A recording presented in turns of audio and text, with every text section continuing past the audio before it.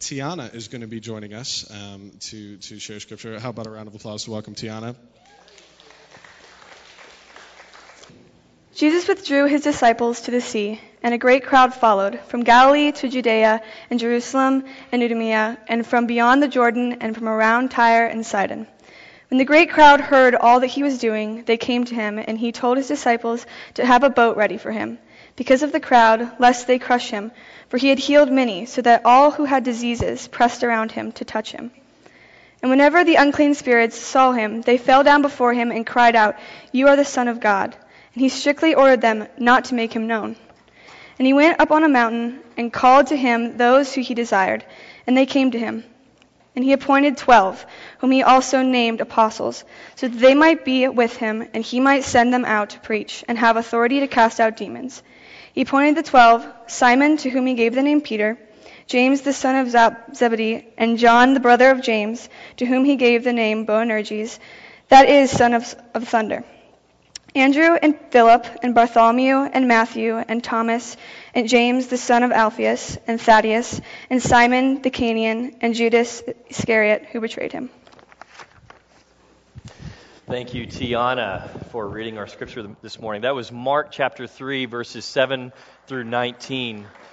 And, well, good morning, Quest. How are y'all doing today? My name is Jeremy Shelley. I'm the youth pastor, and I'm able to share with you this morning. And this text is interesting. It shows us a lot of movement. And there's two kinds of movement that I want us to think about this morning. The first begins with this idea of the crowds coming to Jesus and then pressing him, and him retreating back to the Sea of Galilee, and then actually moving up into a mountain so that he can name his disciples, and then actually sending his disciples out.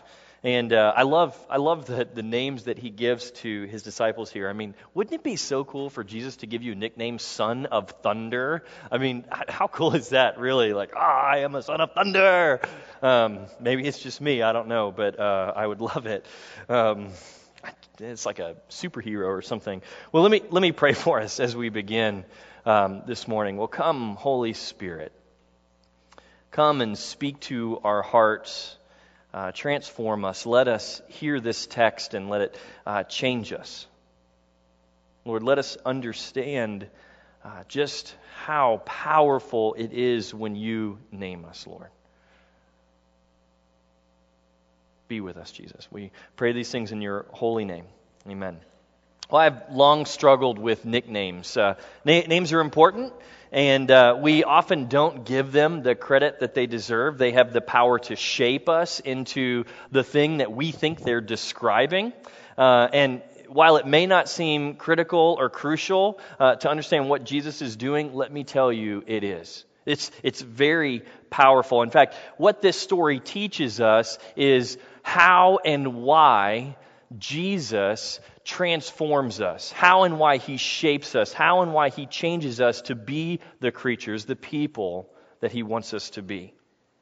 Now, we're going to focus on verses 14 and 15 today. And the English translations, they mask the language here a little bit. And so I'm actually choosing to use the English Standard Version because I think it gives us a clear understanding of what's going on here. See, in verse 14, it says that he designated them in most translations. Here it says he also named them apostles. And we're going to understand what this word name truly means. The point is, in this whole text, is that Jesus is naming, that he's renaming. And in ancient times, a name was very important. Your name was meant to convey who you were. And every time something changed in your life, something significant happened, you were given a new name. And a person who had multiple names was considered powerful and interesting and multidimensional. And then there was also this name that every person had that they didn't share with anyone else. It was the name that described them the very best. But they wouldn't give out that name to just anybody, because if a person knew your name, then they had power over you. They had authority over you. Now, I know what you're saying. Okay, yeah, Jeremy, we know this, but that was back then. Those people were superstitious. Names really aren't that powerful anymore. Really? Think about it for a minute. How many thousands, possibly even millions of dollars do companies spend in order to name a product, to get the exact right branding for something that they want to say? I mean, it's ridiculous to think they hire people just to name something correctly, right? I remember when I was much younger, how a name that was given to me by a bunch of bullies severely impacted how I viewed myself. I was in 5th grade. I was 10 years old, and I had just made the switch from a bowl haircut to like this new style do. And I thought I was like growing up. You know, it's like, oh, I'm getting old. I'm going to style my hair. But I wasn't ready for the emotional impact of what it meant to grow up, because this is what I used to do. So my hairstylist cut it in this really cool way, and then I would slick it back. I'd get it really wet, and then I'd slick it back, and I would spray it with Aquanet so that it stayed there like forever. And I looked kind of like a 50s greaser, and I loved it. I thought it was the coolest thing ever. But then one day after recess, I came back into class, and there, drawn up on the chalkboard of our history class, was this oil derrick. And underneath the oil derrick was my nickname flanked by my actual name. So it read Jeremy Spindletop Shelley.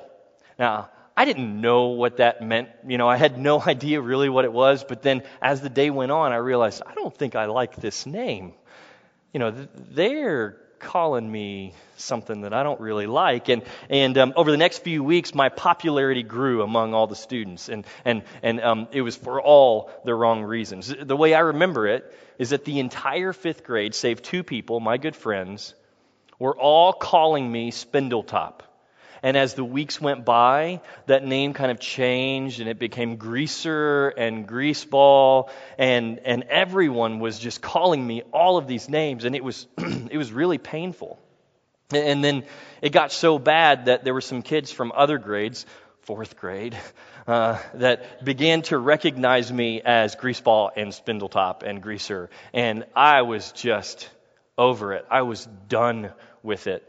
And what I realized is that this new name that this bully had given me was beginning to control me. It was becoming my identity, and I didn't like it.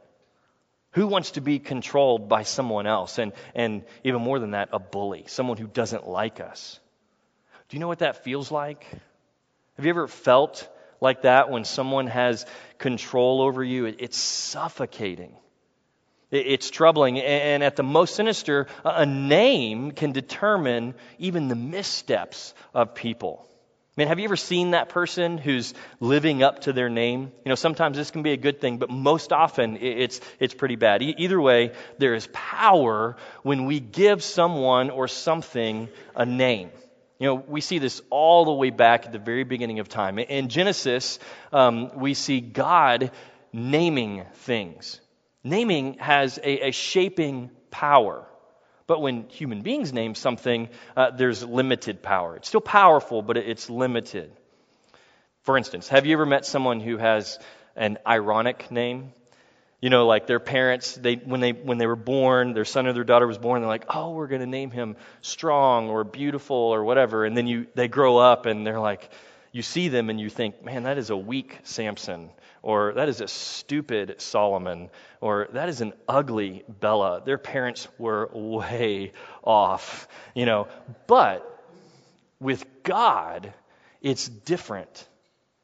In Genesis, you don't see God thinking something into existence. No, He names it and then it's created. You know, He called it sky and the sky existed. He called it light. He called it day. He called it night. He named it and then it was. It was there. You see, when God names something, He creates it. And this is very different than human beings, because when human beings name something, they merely describe it. But when God names something, He determines what it is.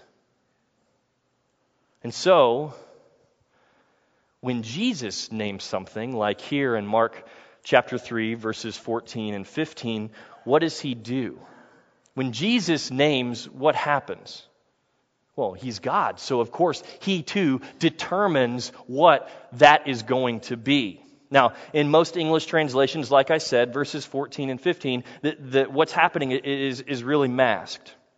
But here we have, and he appointed. That word is confusing, okay? He appointed 12, whom he also, and usually it says designated there in most other translations, and he also named. Now, this word appointed is very interesting. It's the same root word that we get for poem or for creation or workmanship. So what this is saying is that, and Jesus created a workmanship of the 12. That's pretty cool. And he named them apostles. So he created them to be apostles. Jesus' naming has that power. Jesus has the divine ability to call into being something out of nothing. He can create something from nothing. So, who are you? What is your identity? You know, every person in this room, all of us, me included, have some paradigm through which we derive our identity and our value. Why? Because we can't live by just being part of the nameless, faceless mob or the crowd. We want to be unique. We want to have some distinct value, right? Now, science tells us that we're just another wave crashing on the shores, a dewdrop going back into the ocean, and our unique personality, our unique value, our distinct nature, it's going to be gone eventually. But every one of us needs our unique sense of self, a sense that there is that distinct value about us. So the question I have for you is how are you getting it? I mean, we've all got to have it, right? In some cultures, people get their distinct value, their identity from their family. My son's named after his grandfathers, George Lofton Shelley and Theron David Reddish. My son's name is Lofton David. And this is what cultures will do. They'll give a name like Eric's son or Peter's son or Isaac's son of Peter, son of Eric, son of Isaac, right? That's where they get their identities in those cultures. There's other cultures where they use what the person does for a job to give them a name. That's where we get Baker and Fisher and Smith. My mom's maiden name is Shirado. And Shirado is a Hungarian word for professional mourner. So what her family did was they were hired, to go to funerals. If you want a lot of people to cry for your dad at his funeral, hire the Shirados. They'll come in and weep for you. I mean, that's so strange. It's true, though. The point, though, this is interesting. The point here is that whatever names you, whatever it is that gives you identity, that thing owns you. Right? Whatever names you owns you. And you may say, well, I don't get my identity from my family. I don't get my identity from my job. I work with the homeless. I'm an artist. I'm a dancer. But it doesn't matter. It doesn't matter really where you derive your identity from. Still, the truth is whatever names you owns you. Here's what I mean.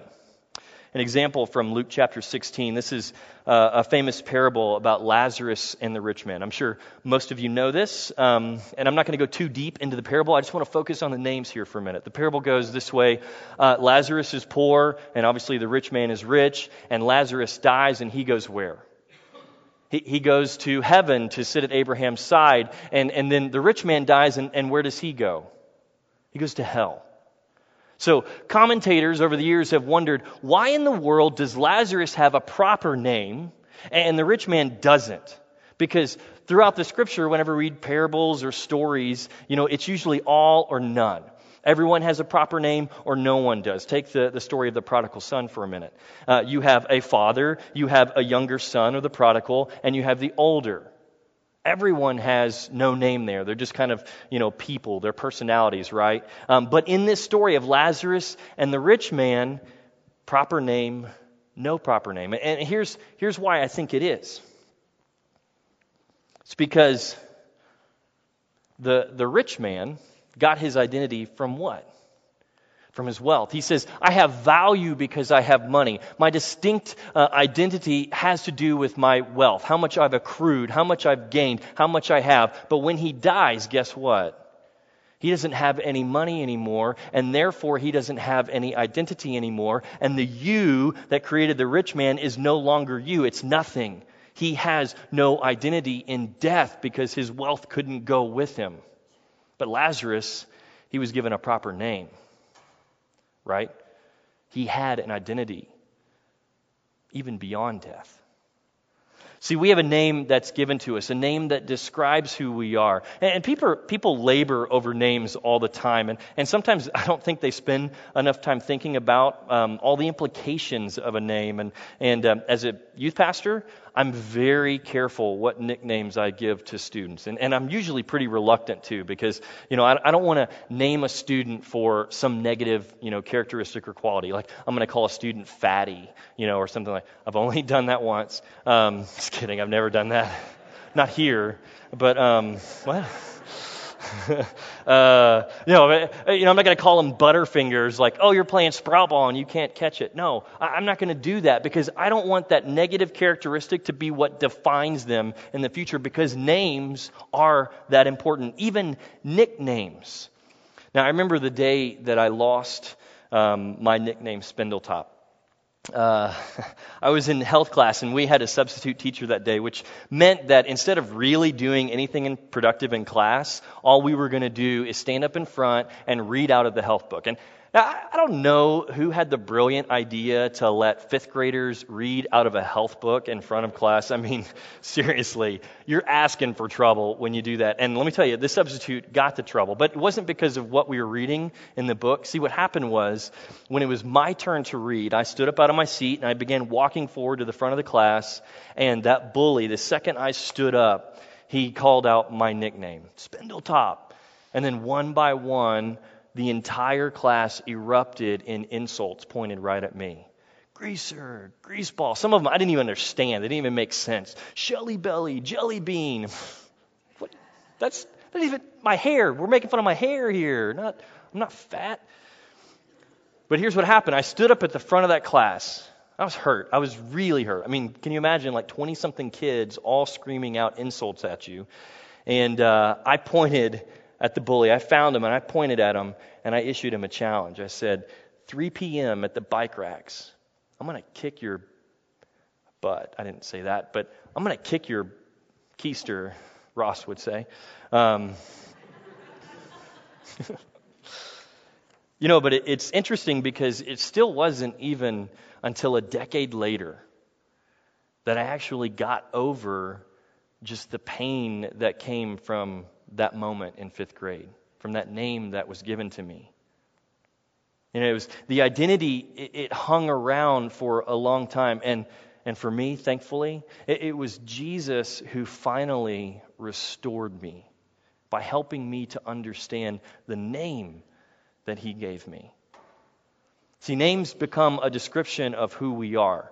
They create our identity. And when we allow God to name us, he actually determines our identity. How cool is that? He creates us. He recreates us. See, identity is crucial. And one of the first things that I notice about this text in Mark, and I want to pay attention just to the movement. There's two kinds of movement that are happening here. There's the physical movement, and then there's this other movement that happens with identity. But it begins with this physical movement. It begins with these crowds pressing into Jesus. And Jesus is essentially getting backed up to the Sea of Galilee, almost to the point where he's going to go into the lake, or the sea and potentially drown. Of course, he can walk on the water, so he's not worried about that. But Jesus then withdraws even further into the mountains where he then calls the 12 and brings them to them. See this movement? He goes up to the mountain, he calls the 12, brings them to them, and then from there he sends them out. That's this full movement that we have. And as more people heard about Jesus' ability to heal them, more and more they wanted to be near him, so they crowded up to him. And this is really about this other movement. It's a transition. It's from one identity to the next. See, these men and women, they suffer from some kind of malady, some form of disease. And when a person suffers with something like that, it becomes their identity. In ancient times, if you were sick, you weren't allowed to be around other people. You just weren't allowed. And that's exactly why these people wanted to be near Jesus. They wanted a new identity. They didn't want to be sick anymore. They wanted to be restored back to their communities, back to their families, back to their friends, back to their jobs. And they knew that Jesus could do that for them. And they didn't care who they had to touch to get there. It didn't matter to them because they knew, well, Jesus can heal those people too. If I touch them and if I'm contagious, who cares? Jesus will heal those people just as much. I mean, who knows how long some of them had been known as a person with leprosy or a person who couldn't stop bleeding. I mean, who wouldn't want to have a new and better identity after being healed? It's a new life for them, another chance to be someone that they wanted to be. And it's an interesting characteristic of us that we want to have an identity. And we certainly don't want to be labeled by someone else who gives us that identity based on our flaws, by any sickness or disease. We want to be known for what we understand is great in our lives, right? We want people to know us. We want our identity to be about the gifts that God has given us, our talents, our strengths. You know, this is something that we all want. And this is no different from the people who were gathering around Jesus. They wanted a new identity that had nothing to do with their sickness. So we have these people who were following Jesus. They wanted to be clean. They wanted to be healthy. They wanted a fresh new start, a new identity. By the way, when this text says that Jesus healed many, that's a Jewish colloquialism. It doesn't mean that some of the people that came to Jesus didn't get healed.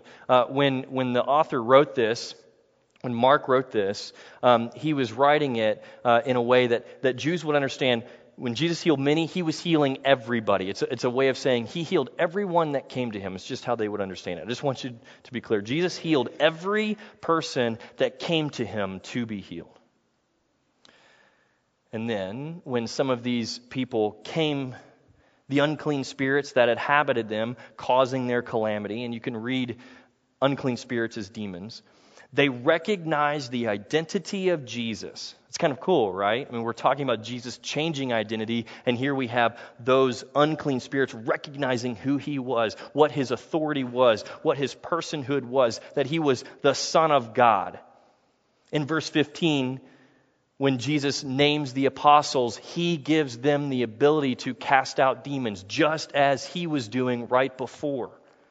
This is what Jesus is doing, because when the spirits are in these people, they have power over them, and they give them their identity. So Jesus says, enough. Your identity is not in this spirit or your sickness. But instead, it's in how I am going to restore you, how I'm going to recreate you. See, when Jesus names, remember, he recreates. He makes something from nothing. This is the point of this story. So now there's this second movement in the text. First, we have people wanting a new identity from the man who could heal them, and then these unclean spirits coming out and bowing before the Son of God. And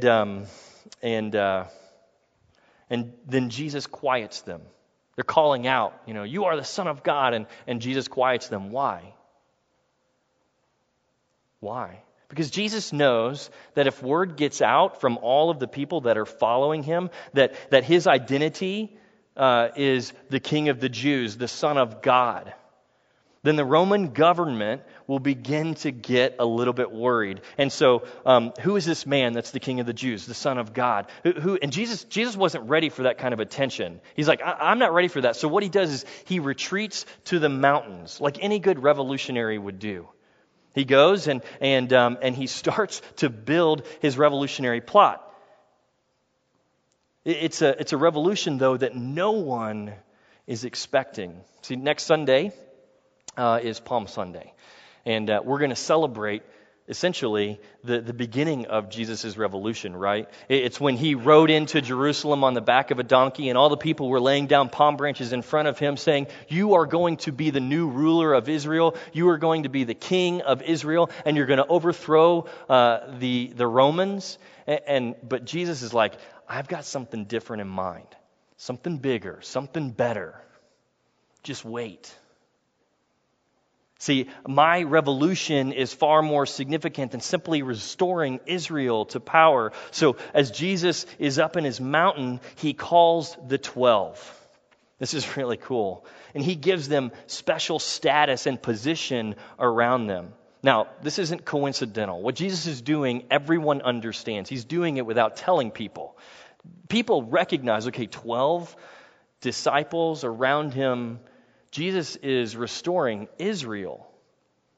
But what Jesus wants to say is, this isn't just a healing mission. And it's even more than just a spiritual renewal.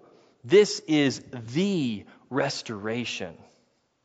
Restoration at every level: physical, spiritual, social, political. I come to give identity in every area of your lives. New identity, the right identity. And this is how he does it. See, Jesus has the power, because he's God, to create.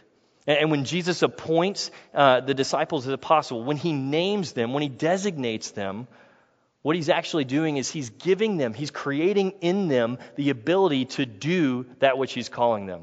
He's creating in them the ability to be apostles, to go out, to preach, to teach, to cast out demons, and ultimately to establish his church. He's going to restore the world on the backs of these 12 men. Well, not all these 12. He knows one of them is going to betray him. But that's the point, right? He's going to restore the world through these people. And when he calls them apostles, when he names them apostles, he determines that they are able to do it. It doesn't matter who they were before they were called up to the mountain. It didn't matter what they believed about themselves before this particular situation. It didn't matter what anyone else said about them before this. When Jesus named them, when he appointed them as apostles, he determined their identity as apostles. This is what this story is all about. If we look back to Jesus healing the crowds that were following them, he gave them a new identity. He recreated them as a masterpiece. This is what Jesus was doing. Jesus came to bring restoration, to recreate, to give us a new identity.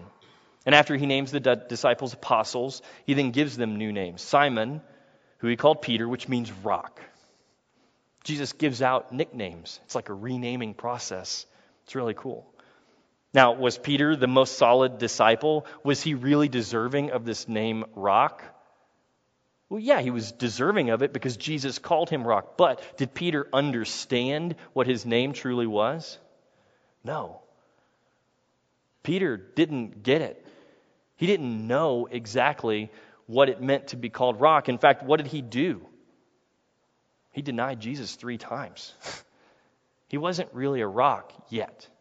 It took him a while. And Peter is a really interesting character because it helps us to realize a central issue. And that is, how do we get and how do we know what our name and identity is in Christ? So Peter was given a new name, Rock. You are to be called Peter, upon which I'm going to build my church. But he didn't get it completely. It took him a long time. So getting a new name in Jesus, truthfully, is the easy part. Jesus gives it to us, but only when we do what?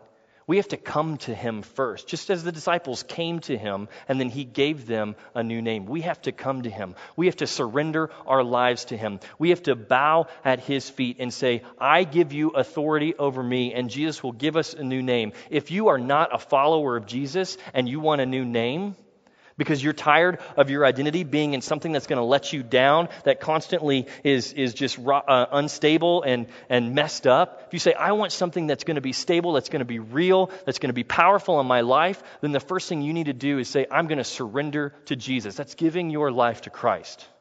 Saying, I accept you, Jesus, and he will give you a new name. But even then, just like Peter, sometimes it's really hard for us to understand what that name is. It took Peter his entire life to fully live into that name, Rock. The rock upon which Jesus was going to build his church. His entire life. But what happened? After Jesus left the earth and he ascended into heaven and we were given the Holy Spirit, Peter went out and he preached to the people. He preached one of the best sermons ever. Like 3,000 people came to Christ when he told everyone about him, and fire descended on these heads, and it was cool. Peter was the one whom the church of Jesus was established on. He began to live out the name that Jesus had given to him. But it took him a while, and it does for us. So how do we do it? How do we begin to understand what our name is in Jesus? See, because I don't think many of us realize the full power that Jesus has in his creation. A lot of times we hold on to some kind of faulty identity or something outside of the truth of God. We let our identity continue, even in Christ Jesus, we let our identity continue to be determined by someone or something else. Think about it. How many of you, as Christians, still base your identity on how much money you make or on who your family is or on how you look? Or maybe it's on a degree from a particular university that you have that you hang on the wall. All of this, for better, for worse, whatever. Our identity can be wrapped up in so many things, but the problem is that when we trust in something other than Jesus, than the name that he gives us, then our identity is faulty. It's unstable because those things will let us down. And what happens tomorrow if you lose all of your money? You're like the rich man, right? You got no identity left. Or if you can no longer perform at your job, what happens if your beauty is stripped from you by some outrageous car accident, or if you lose your family to divorce or death? Think about athletes for a minute. This can be a common problem for them because they tend to derive their identity on how they perform on the court or the gridiron, right? And they may be very powerful characters out there, but what happens when they blow out a knee or they hurt their back and they can no longer perform? So often we see them just losing identity, and it's hard for them to understand who they're going to be in another context. Don't let that be you. See, your identity is not Chase Bank. Your identity is not limited brands. Your identity is not the Eagles or the Warriors or the Warhawks or the Buckeyes or the Bears or the Wildcats. Your identity is not beauty queen. Your identity is not theologian. Your identity is not mother of two or husband and father.